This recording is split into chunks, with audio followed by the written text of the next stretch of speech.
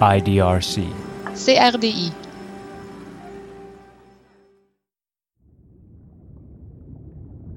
Did you know that some air bubbles in water are so small that they remain suspended in the water column, never floating up to the surface? That is until they implode and unleash highly reactive free radicals in every direction. Turns out these bubbles might be quite useful for disinfecting water.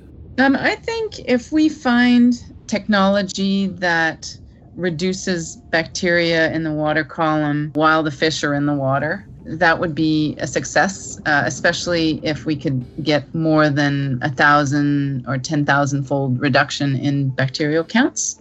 Well, disinfecting the water in an aquaculture system is one way to deal with bacterial outbreaks. Radar about to be jammed. Another might be the old wartime trick of jamming the communications. Of the pathogens, that is, not the fish. The idea is, by quenching the signal molecules, all this behavior that somehow led to the pathogenicity of that bacterial pathogen can somehow be inhibited. Or maybe the solution to controlling pathogenic bacteria in aquaculture systems lies in a naturally occurring protein found in most animals. It's their structure that gives them their activity. It binds directly to the membrane on the outside of the bacteria and punches holes in it so that the bacteria leaks out its internal contents and dies. I'm Evelyn Barraquet. And I'm Justin Kemp, and this is Innovating Alternatives, a podcast about AMR and the researchers around the globe who are working to reduce it. In this episode, we meet research teams adopting diverse approaches to tackle bacterial pathogens in aquaculture.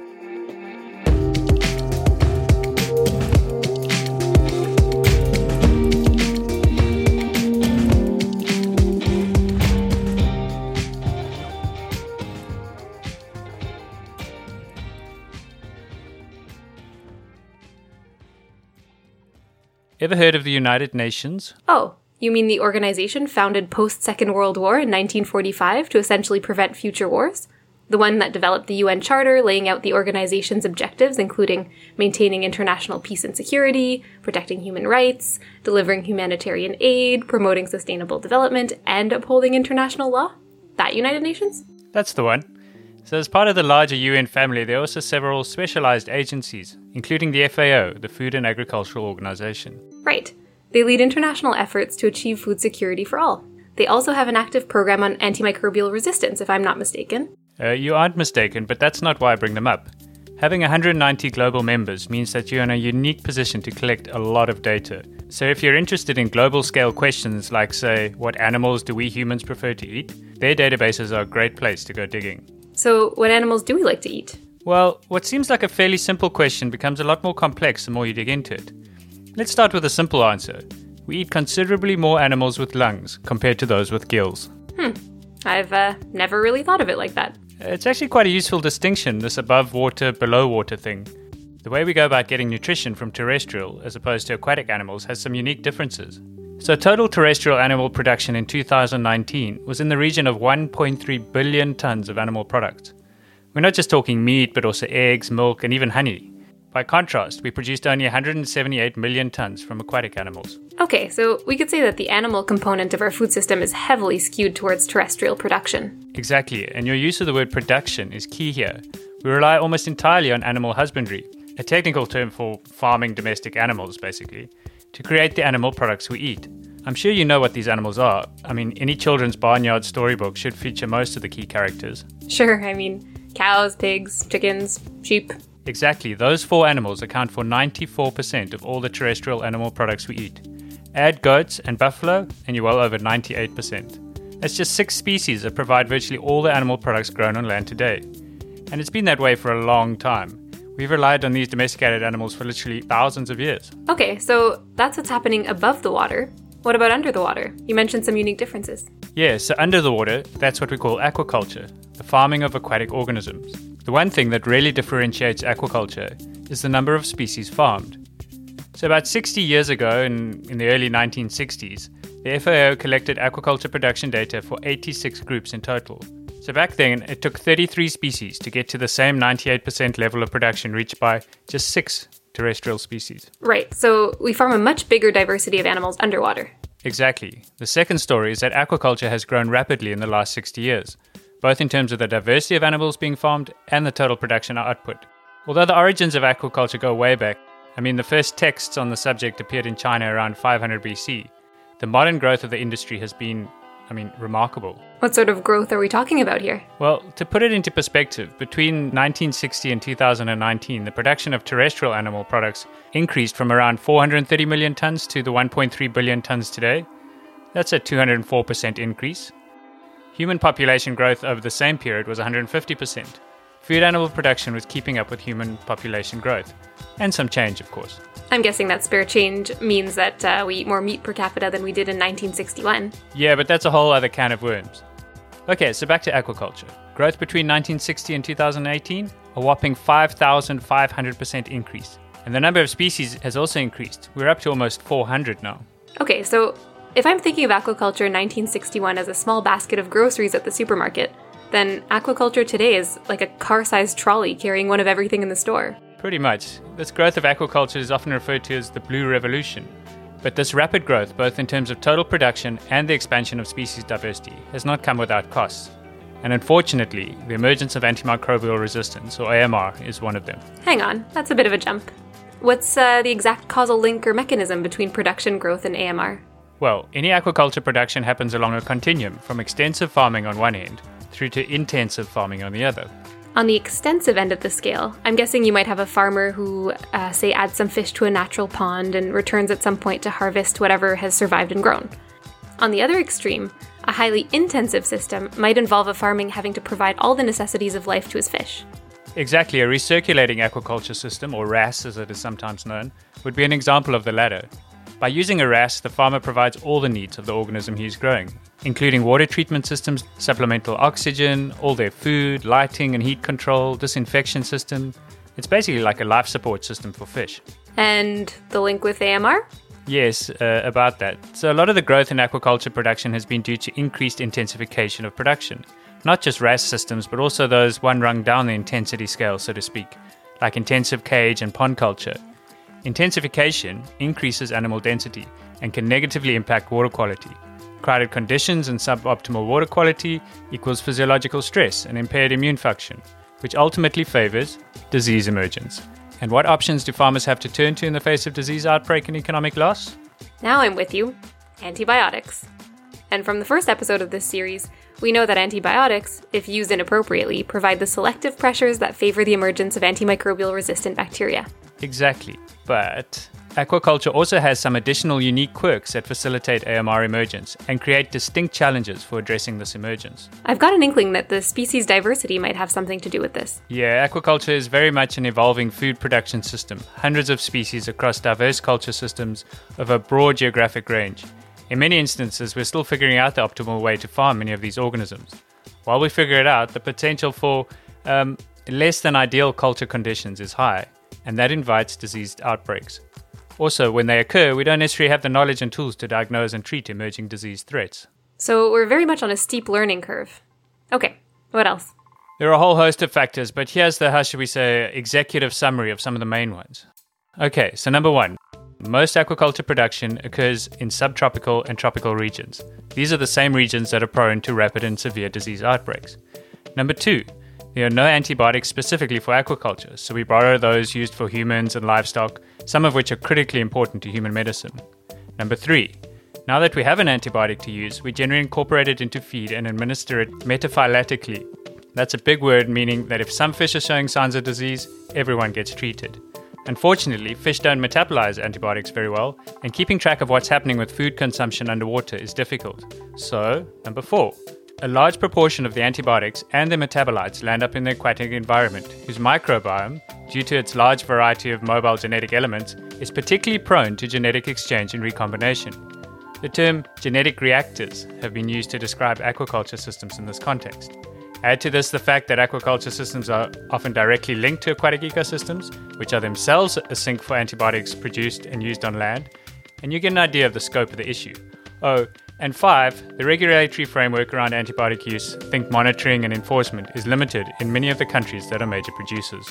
Wow, that's quite the laundry list of challenges. So how do you even go about finding a solution? Well, I don't think there's one single solution that will just instantly solve AMR. It's a kind of problem that needs action on multiple fronts to start moving the situation into a more favorable direction. So the way I see it, disease is obviously a major driver, so interventions that reduce disease can directly impact antibiotic use. I'm thinking improve biosecurity on farms to limit disease spread, improve veterinary support in the farm of diagnostics and treatment plans, maybe also improved farm management to limit the conditions that can lead to outbreaks in the first place. Exactly, and on the other side of the coin is trying to directly manage the availability and use of antibiotics. There's a bit of a stick and carrot thing going on here. So when we talk about the stick, we're talking about regulation, top-down legislation governing who can buy what antibiotics and when and how they can use them. The rules are all good and well, assuming they can be enforced, of course, and that requires strong institutions and funding. On the other side, the carrot, so to speak, are audited certification schemes. If certification schemes have limits on antibiotic use, and having certification means farmers can access new and lucrative local and export markets, then they directly drive how animals are farmed. Somewhere in the middle is the carrot-shaped stick that is import legislation. Things like monitoring antibiotic residues at the point of import. Having a valuable shipment of shrimp turned away from a receiving country can quickly influence behavior in the country of origin. Okay, but despite the best intentions to reduce disease outbreaks, they do obviously still happen. So if the idea is to limit antibiotic use, what alternatives do farmers have to control disease? Well, alternatives. Antibiotic alternatives, I mean. And as they used to say in Silicon Valley in the early 2000s, that's a nice segue. Because now we get to visit a number of research projects that are looking to do just that. Develop alternatives to antibiotics in the world of aquaculture. And be forewarned, they are as diverse as aquaculture itself. So how should we go about this? Rock, paper, scissors? Okay, let's go. Rock, paper, scissors, shoot! Rock beats scissors, you win. So where to first? Okay, nanobubbles. Nano what? Nanobubbles, as in really tiny bubbles. So this project is a collaboration between the City University of Hong Kong, SSR University in Thailand, and the Research Institute for Aquaculture in Vietnam.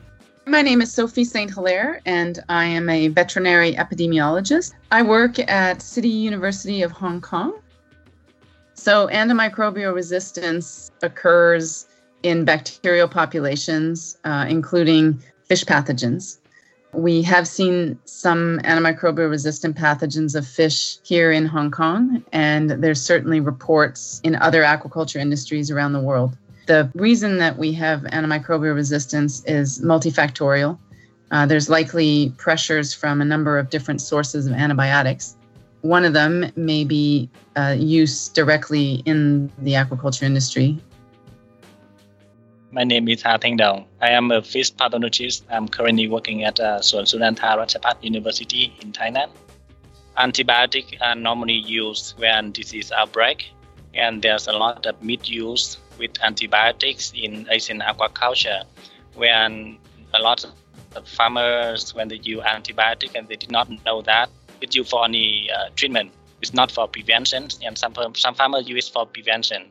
Also, a lot of cases that we also experience that they use antibiotics without sufficient diagnostic information. So they didn't know that whether the fish got infected with bacteria or with viruses. So whatever they use antibiotics, so that is the one kind of serious misuse, and it can produce more AMR in the future. So therefore, I think that the research focused on not only for disease prevention or something to deploy antibiotics, but something to reduce the risk of disease in aquaculture system. For example, like reduce the concentration of pathogens in aquatic system. One of the ways to reduce bacteria in water is to disinfect water. However, if the fish are in the water, which they are in the aquaculture systems, it's sometimes hard to find the right disinfectant that won't hurt the fish. The nanobubble technology could be used while fish are in the water body to disinfect and reduce the amount of bacteria while maintaining fish health. Maybe before we get into the nitty-gritty of the project, a very short introduction into what constitutes a nanobubble and how it's able to disinfect water might be useful. So a nanobubble is a very, very small bubble, less than 100 nanometers in diameter. Nanobubbles are negatively charged in neutral pH, So they do not coalesce together to make larger bubbles. They remain in the water in solution. And so it has special physical characteristics that macro bubbles or larger size bubbles don't have. When these bubbles collapse on themselves, they then generate highly reactive hydroxyl-free radicals, which is why they are potentially useful for disinfection. We also can incorporate different gases in the nanobubbles. So we can actually put ozone in the nanobubbles, and ozone in itself has disinfection properties. So we don't need to use as much ozone if we put it in a nanobubble versus a larger size bubble like an aeration stone or macro bubbles. We make our nanobubbles through a process of hydrodynamic cavitation. We do this by running compressed air and high pressure water through a Venturi tube. The change in pressure then results in the formation of bubbles. Nanobubble technology has been researched for a couple of decades, mostly with wastewater treatment. More recently, nanobubble technology has been explored for uses in aquaculture systems, namely reducing bacteria, reducing algae, biofloc on the sides of systems, and also increasing dissolved oxygen. So Sophie mentioned incorporating different gases into the nanobubbles. This was the first step on the journey, so to speak, trying to figure out what gas would potentially provide the best disinfection rates. So we were expecting the nanobubbles with just air to start and to see if the bubbles themselves had measurable disinfection properties. We found that at the scale that we needed to disinfect, we couldn't detect that on a regular, consistent basis. So we moved to oxygen, and oxygen actually has an added benefit in that if you have high densities of fish and you add oxygen, oftentimes that reduces their stress. It actually improves the aquaculture system. So even if it didn't have disinfection properties, if it increases oxygen in the water, it does that very effectively. You don't lose a lot of the oxygen, like it stays in the water. So it's a good environment for growing fish. So that was a nice finding, and one that we certainly had anecdotal evidence of by fish farmers that were using nanobubbles in their ponds and just reporting that the growth of the fish was improved. So we confirmed that in the lab. But the disinfection properties of the oxygen nanobubble was not as effective as what we require when you have a disease outbreak. So when you have a disease outbreak, the pathogen load goes really high. And so if you can only get rid of a 10-fold level of bacteria, it's not adequate to reduce or stop an outbreak from happening. So that's when we thought, well, let's try the ozone, because we know ozone is a good disinfectant. It's just ozone can be quite toxic to fish. This technology, we believe, allows us to use a lower level of ozone. It remains in the water longer at a lower concentration. So it seems to be a viable option, at least short term. We haven't exposed fish really long term to the technology. So that's another step that we have to take. But short term, it doesn't seem to have a negative impact on the fish at the level that we would require to have 1,000 to 10,000-fold reduction in bacteria, which is pretty good for reducing bacterial loads in the water during an outbreak. So figuring out which gases are best at reducing bacterial loads during an outbreak was the primary aim of this piece of baseline work. But the researchers also discovered something that they hadn't necessarily expected when they exposed fish to the nanobubbles. In our project, we investigated different gases, and we found that ozone is work very well for disinfectants. And then we also found that it can disinfect both gram-negative and positive bacteria and relatively safe for the fish in the aquaculture system. And then we also have some evidence that ozone nanobubble technologies can reduce mortalities caused by bacterial infections, and they also modulate the immune system to fight against bacteria. We discovered that when the fish exposed to ozone nanobubble, And there's one vast array of innate immune genes that upregulated. So basically the genes turn on, We investigated several genes and including stress response genes. And after that, we challenged the fish with bacteria. And we found that the fish fight the bacteria better. So they survive more than the one in control group. After the fish were exposed to ozone nanobubble, then we can say that it's like armies. So they are ready to fight with battle pathogens, ready to fight with enemies. Wow, that's pretty cool. So it seems like the nanobubbles has this kind of trifecta effect, removing bacteria, adding oxygen, and stimulating the immune system. But I'm guessing a lot of this work is happening in the lab. Did Sophie mention how they plan to scale things up to find out how the tech would work in larger aquaculture systems? She did. The lab experiments are just the beginning of a series of trials trying to see how the nanobubbles will perform in both pond and recirculating aquaculture systems, each with its own unique set of questions. And then, of course, scaling up for large-scale farming and regulatory issues. So what we're doing is we're testing the technology on bacterial pathogens of fish. We do that in the lab. So we've seen a decline in the bacteria when we use nanobubbles, especially ozone nanobubbles on the bacteria. Once we determine this, then we evaluate that level of nanobubble on fish themselves. We do fish studies under controlled conditions.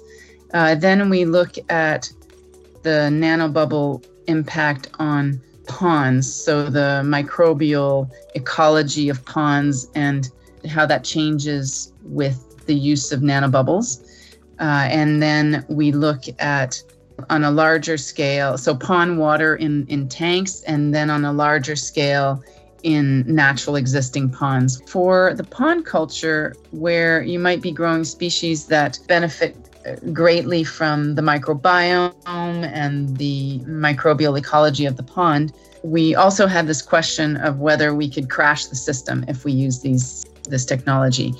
So we've been looking at the microbial ecology pre and post nanobubble exposure on a small scale. And what we find is we get a reduction in the bacteria, but we don't get a complete wipeout, and it eventually comes back. So we're looking at the genus of the bacteria pre and post, so 16S analysis of the microbial community.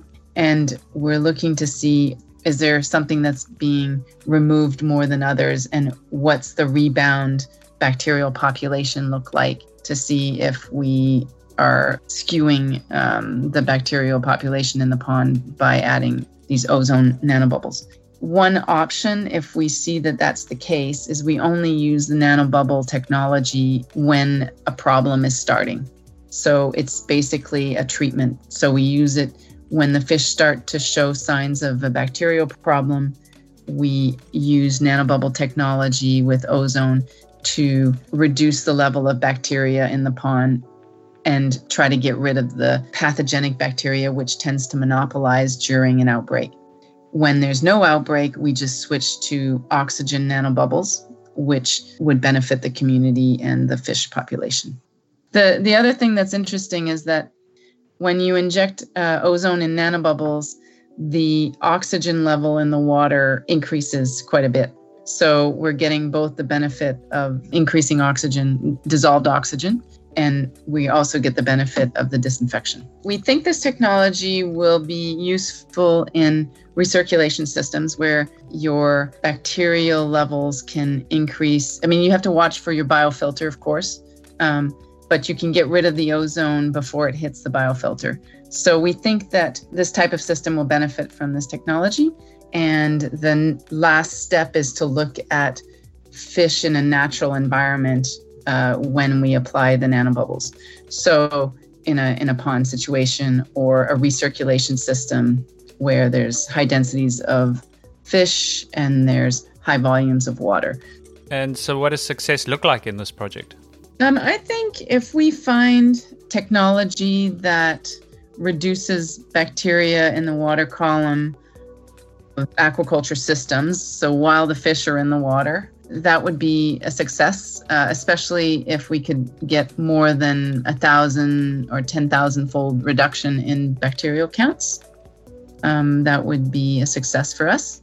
If we can increase dissolved oxygen, I think that's also a success. So I should also add a method that's cost effective for the farmer to do this on a large scale. So all three of those have to be met in order for us to really call this a success.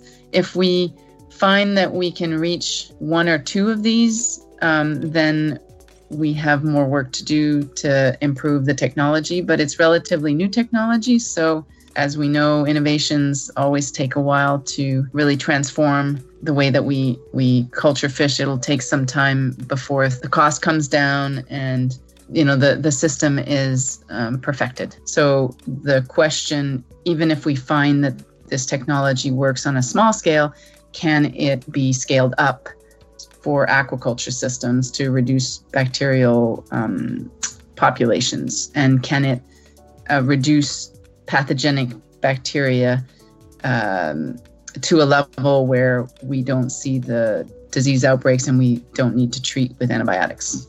And as always, there are going to be barriers that need to be overcome before getting there. Fortunately, given that nanobubble machines are already employed in the wastewater treatment industry, in this case, regulatory issues are unlikely to be one of them. But there are other challenges. So, I think nanobubble technologies has been used for wastewater treatment, and so I think therefore it should not have any major issues with approval regulations because it's already there, So I think to be applied in aquaculture is not a big problem, but the big problem is how to make them to produce big capacities of the machine that make it suitable for large-scale farming.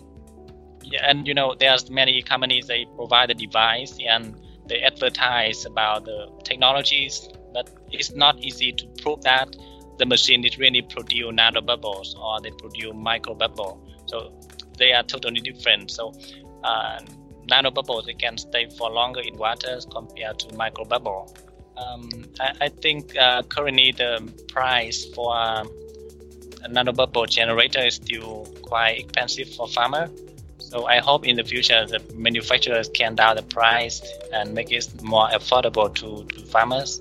The other issue is maybe in the future, if it's possible, they can adopt these technologies together with solar cells. So it will reduce a lot of electricity and make it using clean energy.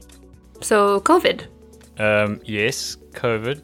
Kind of hard to ignore right now. Well, as a silver lining, it might be spurring innovation in some less expected places. There's a number of steps that have to happen when we use the nanobubble technology, and one of them is that the water has to be relatively clean going through the machine.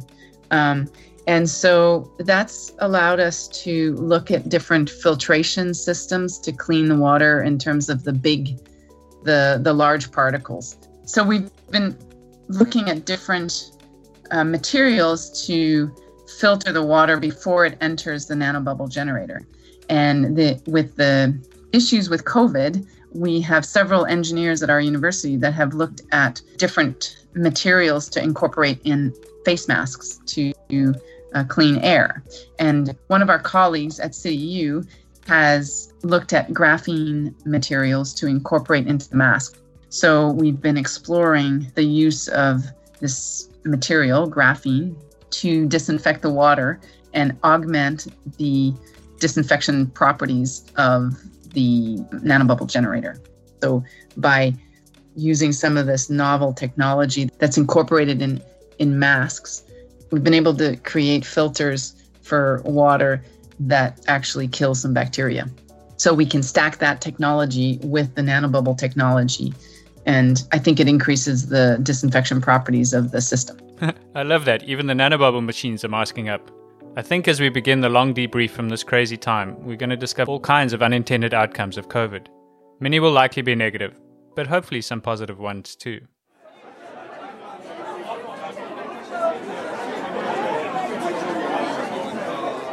Okay, interesting fact. Did you know that bacteria like to chat with each other? and that conversation can regulate the expression of some of their genes. I can honestly say that I did not know that. Okay, so when pathogenic bacteria express certain genes during the infection process, like the so-called virulence determinants, the host organisms get sick. The thing is, many of these products also trigger the immune system of the host. So, if bacteria can wait until their numbers are high enough before making a coordinated attack, they can potentially produce enough virulence products to overwhelm the host's defenses. Wow, bacteria are sneakier and much more organized than I thought. But in order to do this, they need to figure out how many of themselves are around. And they do this using a cell-to-cell communication system known as quorum sensing. It works like this. Bacteria release chemicals called autoinducers into the environment. The more bacteria there are, the higher the concentration of the autoinducers floating around.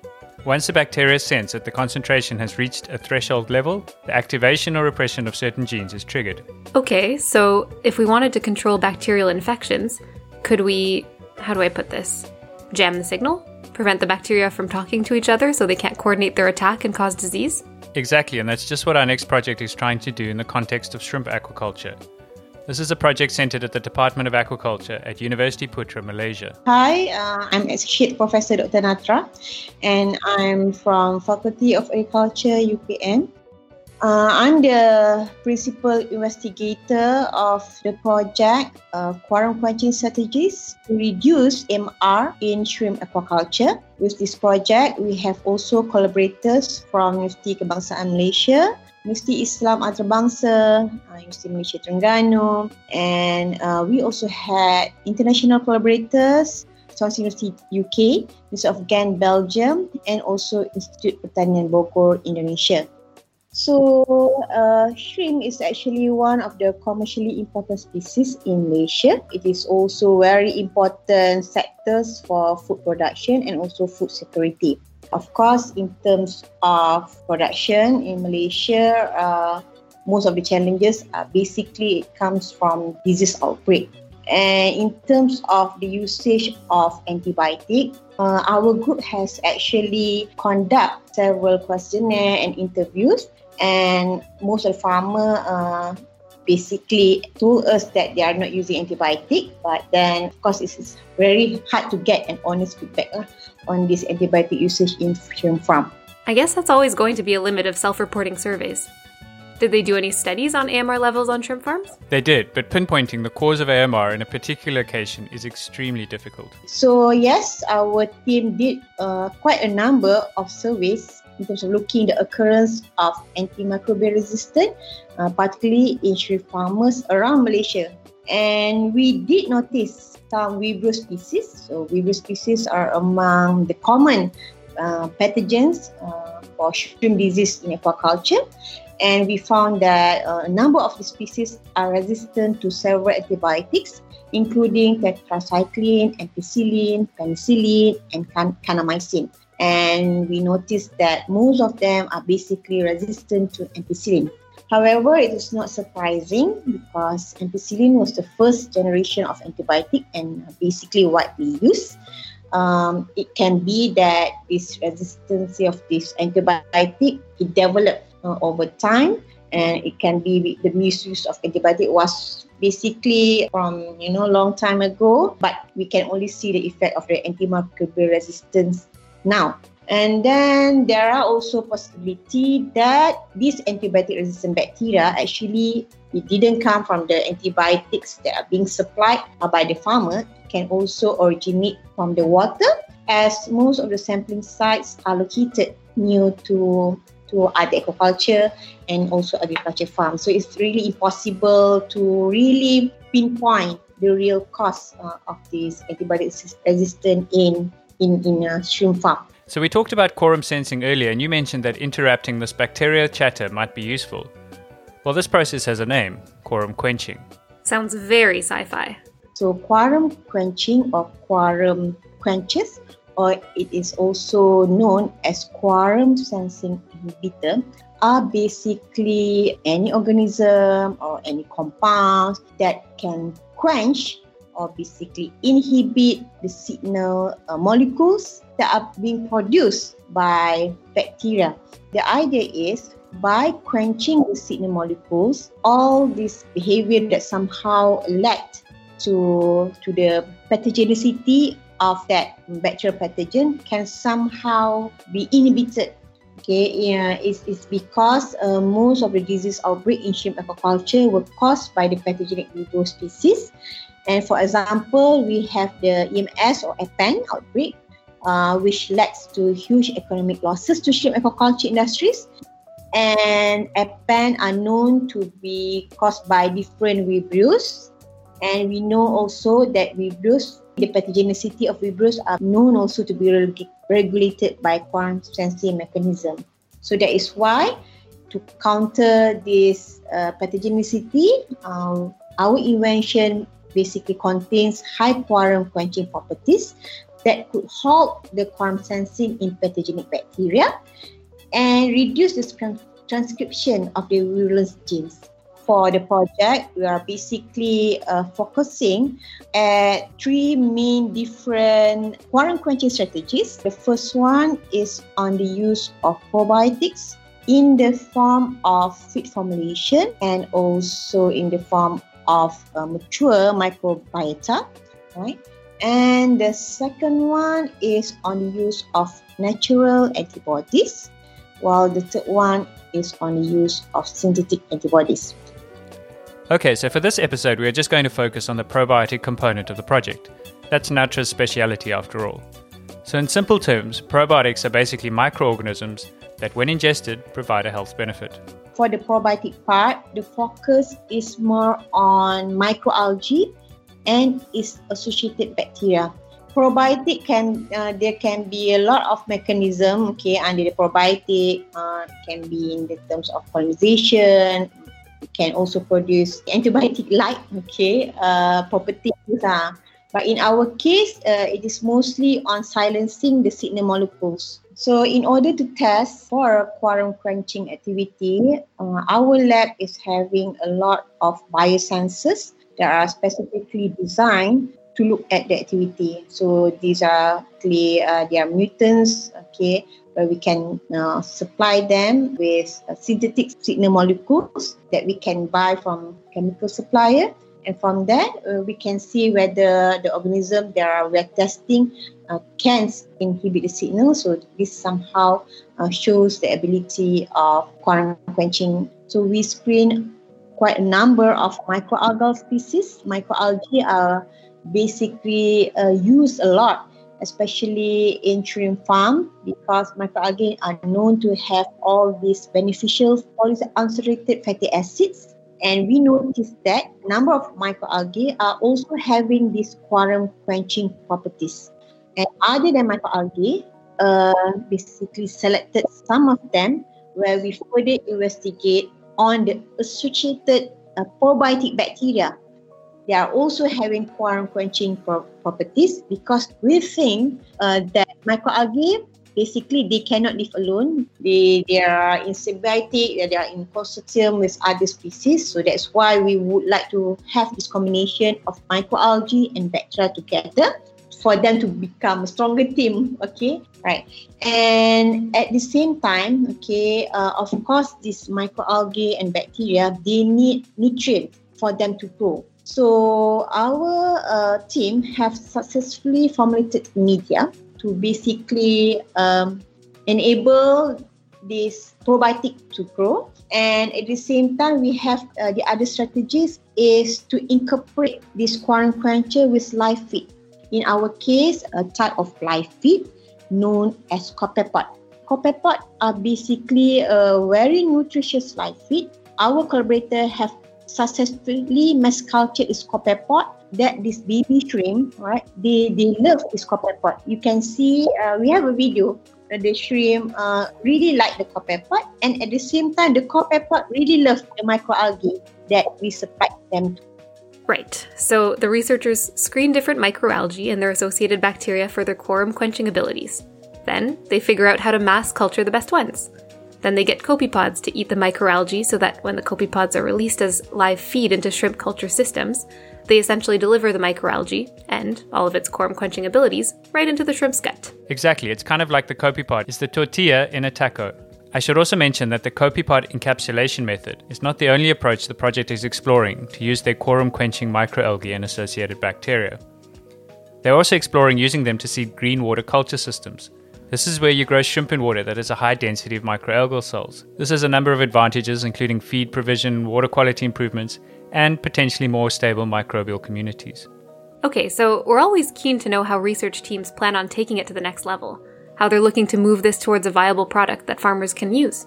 Well, it turns out that University Putra Malaysia has an incubator program called the Putra Science Park that functions as a center for innovation management and technology transfer.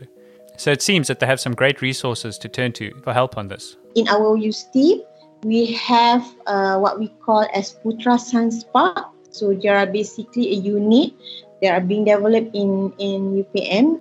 They are capable enough to advise us on the next step. And just a few days ago, we had an interview. Okay, they are being organized under the Science Park, Putra Science Park, to basically secure a kickstart grant to start a startup company. And from there, Putra Science Park also would offer a lot of program for us to learn more on market strategy and provide support in order to bring our product to market. Okay, so it's actually our main issue is us, okay, as academician, as scientists that have really little knowledge in business and marketing. Very cool that Putra University is providing the kind of support researchers need to turn their ideas into products that have the potential to have real impact in the world. Shall we move on to our next project? I still have so many questions about quorum quenching, but for the sake of keeping this episode under 4 hours, let's do it. Okay, so the next stop on our tour of Southeast Asia is Vietnam. This project is focusing on the freshwater catfish, Pangasius, a major contributor to global aquaculture production. I wasn't familiar with it before. I did a bit of digging, and the numbers are pretty amazing. Production ballooned from 60,000 tons in 1998 to over 1.2 million tons in 2008. That's like a 20-fold increase. It has sort of leveled off in the last 10 years, but it's a huge amount of fish being grown. And the majority of that is being exported. The last count was over 160 countries. Yeah, talk about a fish with a global distribution, at least in fillet form. It's those nice white fillets that everyone is after. It's the kind of fish product that isn't too fishy, really. A subtle meat that works with any recipe that calls for white fish. But unfortunately, Pangasius culture hasn't escaped the bacterial disease issues associated with intensive culture and the use of antibiotics that follow. But the development of new fish vaccines and novel ways to administer them might just be the help everyone needs. Vaccines are really the MVPs of the decade, helping us stave off everything from global human health threats to antimicrobial resistance in aquaculture. And in pork production too, but we'll save that for next episode. Fish vaccines for Pangasius are the focus of a collaboration between the University of Stirling in Scotland and the Southern Monitoring Center for Aquaculture, Environment and Epidemics in Vietnam. My name is Lê Hồng Phước. I am a director of Southern Monitoring Center for Aquaculture, Environment and Epidemics. So my background is about microbiology and immunology. So you know that the aquaculture in Vietnam developed quickly now.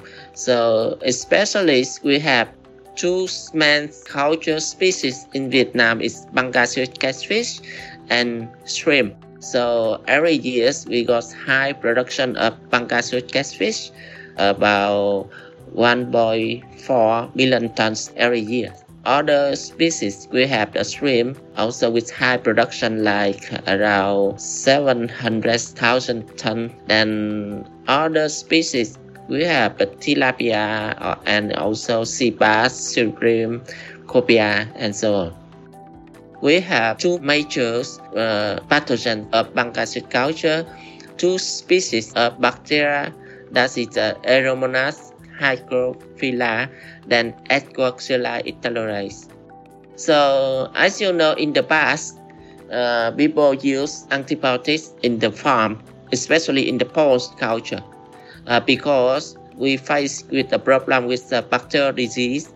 In the past, I think about 5 to 6 years, we also found the antibiotic resistance in the fish culture, especially in Pangasius catfish. But recently, many people they found that the harmful of antibiotics in our culture, then many people they try other alternative product, like they try with the herbal extraction, then it also they try with other antimicrobial production. So we're talking big commercial farms here? There certainly are big integrated farms, but there are other models as well, including small household farms and something you see quite often in poultry farming, contract growing. Normally the small one for the family, for example, in the family they have just 1 pond or 2 pond with a small culture area, something like in the nursing pond. For example, they have a nursing pond is around 1,000, 2,000 square meter. In the broader pond, they have only 1 or 2 pond, like around 4,000 or 5,000 square meter. But in the large scale, normally people have more than 3 pond. With the culture area in total is around something like from 3 or 4 hectares. We also have the commercial company here. We have different culture, like we have the big company, we have the farmer, but they have the contract with the company. For example, the farmer will sign the contract with the company. So the company will provide them with the seed, the fish. Then after that, when they harvest the fish, so the family will collect the fish from their pond. Okay, so this project is looking to develop new vaccines for bacterial diseases in Pangasius culture. But as it turns out, this is sort of round 2 of this process. Some vaccines do already exist, but uptake has been limited. So the researchers have been surveying farmers to try to understand the barriers to adoption. So in the survey, we try to collect the information about how to deal with the disease in the farm, their knowledge about the vaccine. Then we also ask them if they are willing the vaccine later, if the vaccine is available. Then we also ask the farmer about what is the barrier of getting vaccine. We also ask the farmer if they have ever used chemical or any antibiotic in their farm before.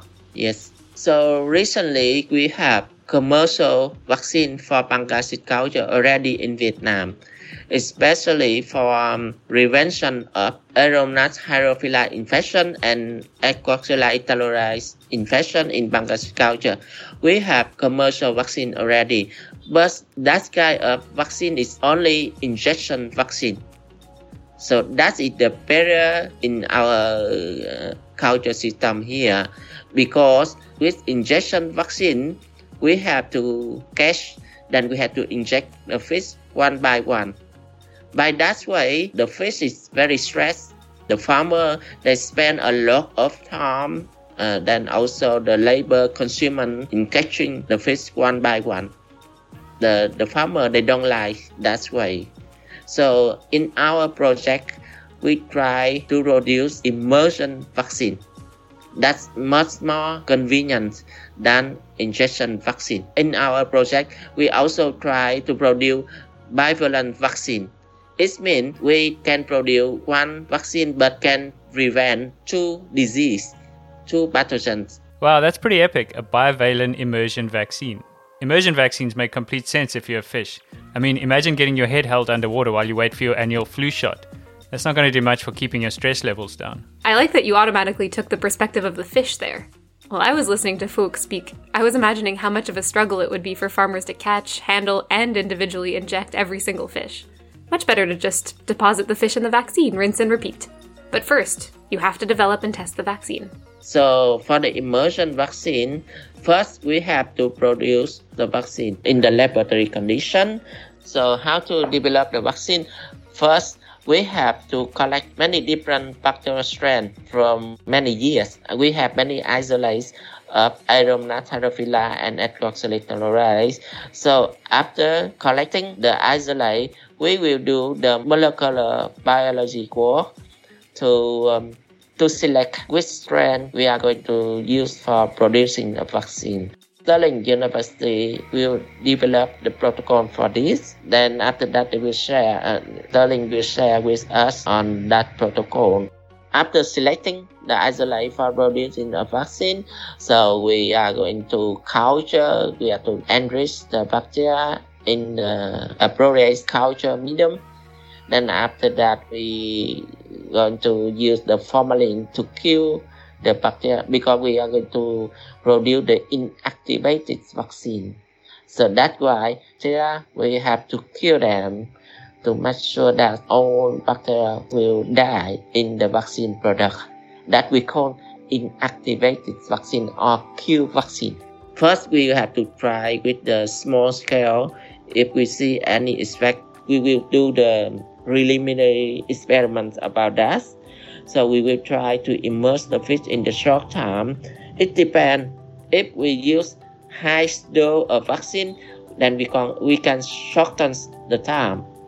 Then we will standardize that.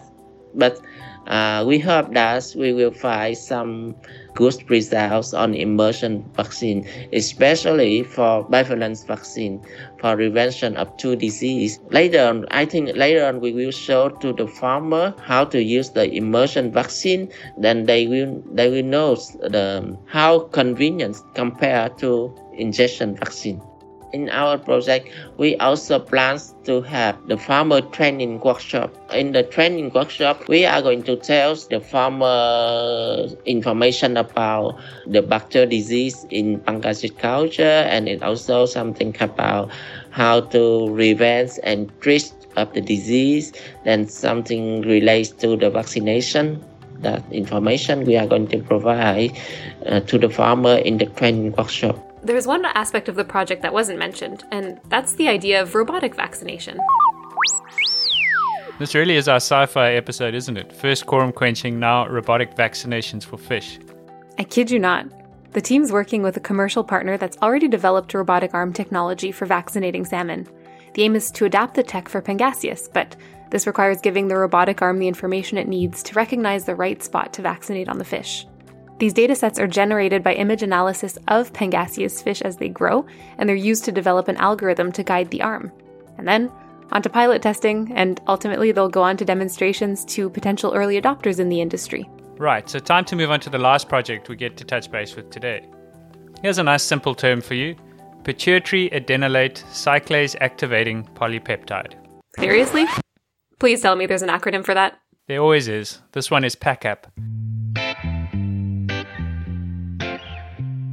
So as you might have caught from the name, PACAP is a polypeptide. So you know DNA, that long genetic code made of just 4 bases? Yeah, A, C, G, and T. They basically provide the instructions for making proteins, right? Exactly. So each group of 3 bases is called a codon, and that encodes for specific amino acids, which are basically the building blocks of protein. So a codon of 3 A's, AAA, gives you the amino acid lysine, for example. When multiple amino acids are linked together into more complex molecules, you're into the territory of peptides. And when the number of amino acids gets above, say, 10 to 15 in your chain, then you're in polypeptide country. So what's so special about this specific polypeptide, PACAP? Well, it has several really useful features if you're looking for an alternative to antibiotics. An international team from the Universities of Waterloo and Prince Edward Island in Canada and the CIGB Institute and Havana University in Cuba are exploring how PACAP can be used to tackle bacterial disease in aquaculture. I'm Dr. Brian Dixon. I'm a professor of biology at the University of Waterloo in Ontario, Canada, and I'm the Canada Research Chair in Fish and Environmental Immunology. Simply put, PACAP is a naturally occurring protein in animals, including aquaculture animals, and it has 2 specific effects. The first is that it binds directly to the membrane on the outside of the bacteria and punches holes in it so that the bacteria leaks out its internal contents and dies. But PACAP can also bind to very specific proteins on the surface of our cells, or our immune cells, and activate them. So it has a sort of a double effect in helping get rid of the bacteria by destroying them directly and helping to activate immune responses. PACAP is part of the natural defense. There are several of these antimicrobial peptides that all bodies produce in response to pathogens, and this is one of them. So it's a natural form of inducing antibacterial activity. So PACAP stands for pituitary adenylate cyclase activating peptide. And that name reflects the fact that it has several other functions in the body, including intestinal activity and some neural effects. So it has quite wide-ranging effects beyond the immune system. Now I've got an image stuck in my head of PACAP peptide punks walking up to bacteria and punching holes in them. Wow, alliteration. Well, now you're definitely going to be stuck with that image. It's their structure that gives them their activity. They're usually either very charged, so they're very positively charged along one side because of their shape, or they have these sulfur groups attached to cysteines in their amino acid sequence, and sulfur is highly reactive. So either way, the sulfur can bind to the membrane of the bacteria and start the process of punching a hole, disrupting the membrane. Or the positive charges are attracted to the bacterial membrane because it's overall negatively charged. So it's like an ionic interaction. It's just a function of the structure of the antimicrobial peptide that allows it to bind. And then once several of them bind, they just gather together and punch a hole, disrupt the membrane. So now it's a pack of PACAP peptide punks teaming up on bacterial cells. How's that for an alliteration? But I guess we're okay with that kind of vandalism when the target is bacteria. Okay, so if PACAP occurs widely in animals, does that mean that this antibiotic alternative can be widely applied to multiple species? It may just be, but you obviously have to start somewhere. And in this case, the project is focusing initially on salmon, tilapia, catfish, and shrimp. But considering how popular these species are, there's already scope for significant impact. Our project deals with controlling antimicrobial resistance in fish and shrimp aquaculture. Our partners are in Cuba, and they grow a lot of a fish called tilapia, a type of catfish, and shrimp for consumption. The Cubans have lots of expertise with the PACAP peptide itself, and some connections to the shrimp, tilapia, and catfish industries. So they've got expertise in the species that they grow there. In Canada, because we're largely focused on salmon, so we're taking our techniques in investigating immune responses in fish from salmon and adapting them to the tilapia and the catfish. In fact, the species we're testing in Cuba are tilapia, and they're grown around the world, particularly in Southeast Asia, but also in the Middle East, and in fact in Poland. And salmon aquaculture is global as well. So I think if we can get this to work in Cuba and we get some parallels with salmon aquaculture in Canada, it will help a global industry that's worth like $6 billion a year to the global economy. Shrimp have a completely different immune system. They don't have antibodies the way we do, although they do share some of the innate immune mechanisms like the amoeboid macrophage cells.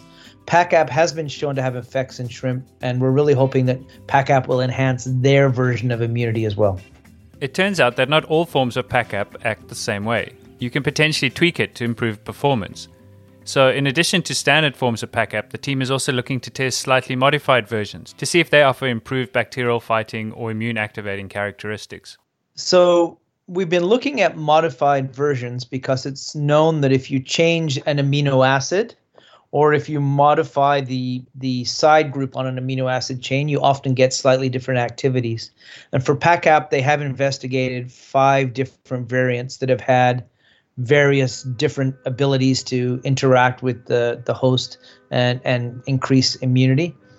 That being said, we've looked at the 5 variants in our systems, and it turns out that the first one and one with a slightly different amino acid sequence that's not too modified are the best ones, certainly so far in fish.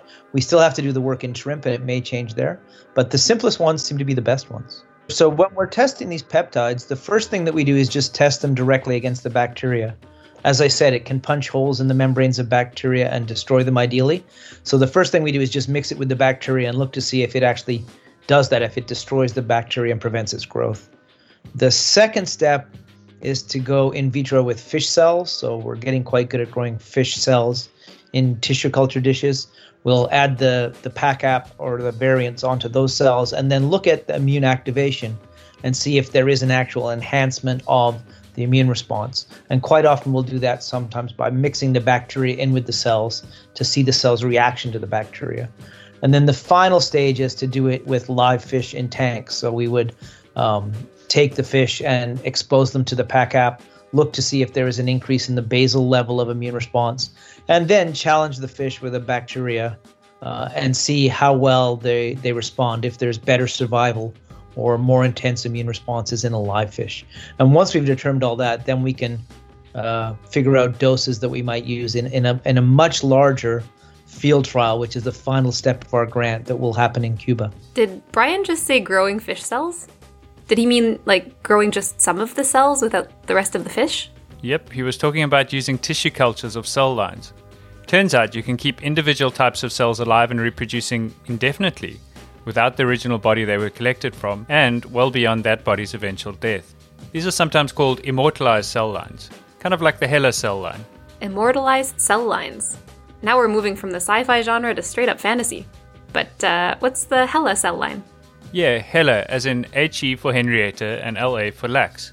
Henrietta Lacks was an American woman who unwittingly became the source of one of the most important human cell lines in medical research.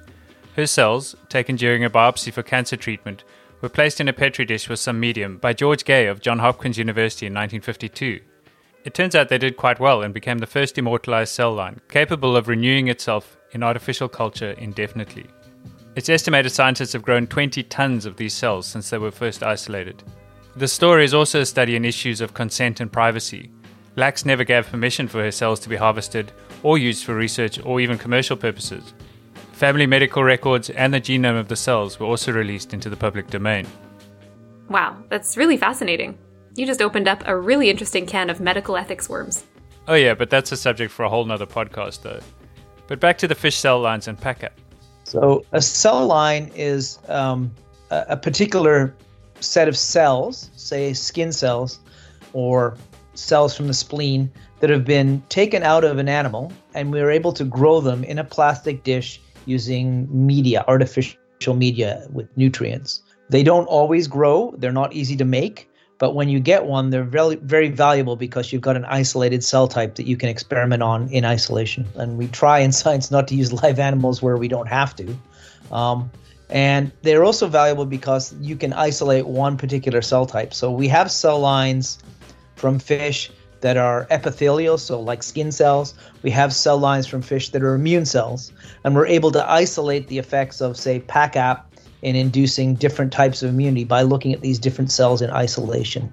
So the value of having cell lines is you can isolate specific effects and see what to look for when you start looking in vivo. Because vertebrate animals are quite complex and there's mixes of different cell types there, it's hard to isolate the effect specifically from a whole tissue, like a whole spleen or a whole kidney. So one unique finding is that these antimicrobial peptides are also valuable in antiviral resistance. They're quite well known for helping fight off bacterial infections, but it turns out that they can in some cases inhibit viral replication and induce antiviral responses, which I think makes them even more useful. It all sounds pretty promising, fighting off bacteria and viruses. But how do you regulate a product like this? I mean, it's a naturally occurring peptide, so can you patent it? And how would regulators view it once it gets to the point where you try to get a product registered? The regulatory approval will be the tricky part. Licensing this will require it being treated as a drug. It will have to be treated as a drug because it's an intervention. Even though it's naturally occurring, we're using it as a treatment. And so we'll have to get approval as a drug intervention. So the regulatory process will be quite complicated. And I think it will take several field trials and lots of evidence of its efficacy and also its safety to get past that. And I think that will be the major hurdle before we get to using it as a treatment. And we're just starting to go down that route. The Cuban group has patents on its use as a therapeutic, and that was the first step in the process. And so we're just actually getting to the regulatory approval part. I think that these are safe. We haven't seen any negative effects. Because they're natural compounds, they don't have negative effects on the host. You don't have side effects. And because they're proteins, when they get in the environment, they're broken down quite quickly. And the other side effect of antibiotics is that bacteria can develop resistance to them. But because this is just punching a hole in the membrane of the bacteria, it's very hard for them to develop resistance. So far we've seen very few negative effects.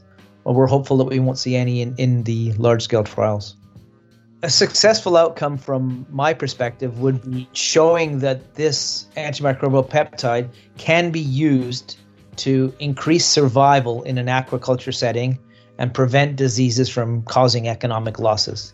And I think also showing that it can replace antibiotics so that we don't have to dump as many antibiotics into the ocean or into freshwater systems to get the same level of survival of a disease outbreak in aquaculture. That's really good news that this alternative to antibiotics isn't really one that will contribute to developing more resistance. Yeah, and maybe that's a great place to end our science fiction-y tour of the underwater world of alternatives to antibiotics. So that means that there's just one more topic for us to cover, one last episode in our 4-part series. In the final episode of our series, we'll be looking at Streptococcus suis, a bacterial pathogen found in pigs that can be incredibly deadly, especially for piglets. And humans aren't safe from it either. And because it's so dangerous and its economic impacts on the pig farming industry are so high, it drives a whole lot of antimicrobial use. If scientists can find an alternative way to deal with Strep suis, that will be a major win for AMR reduction.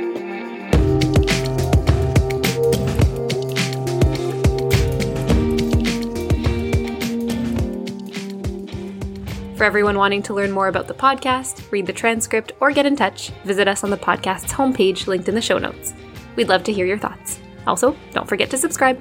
Until next time, and thanks for listening.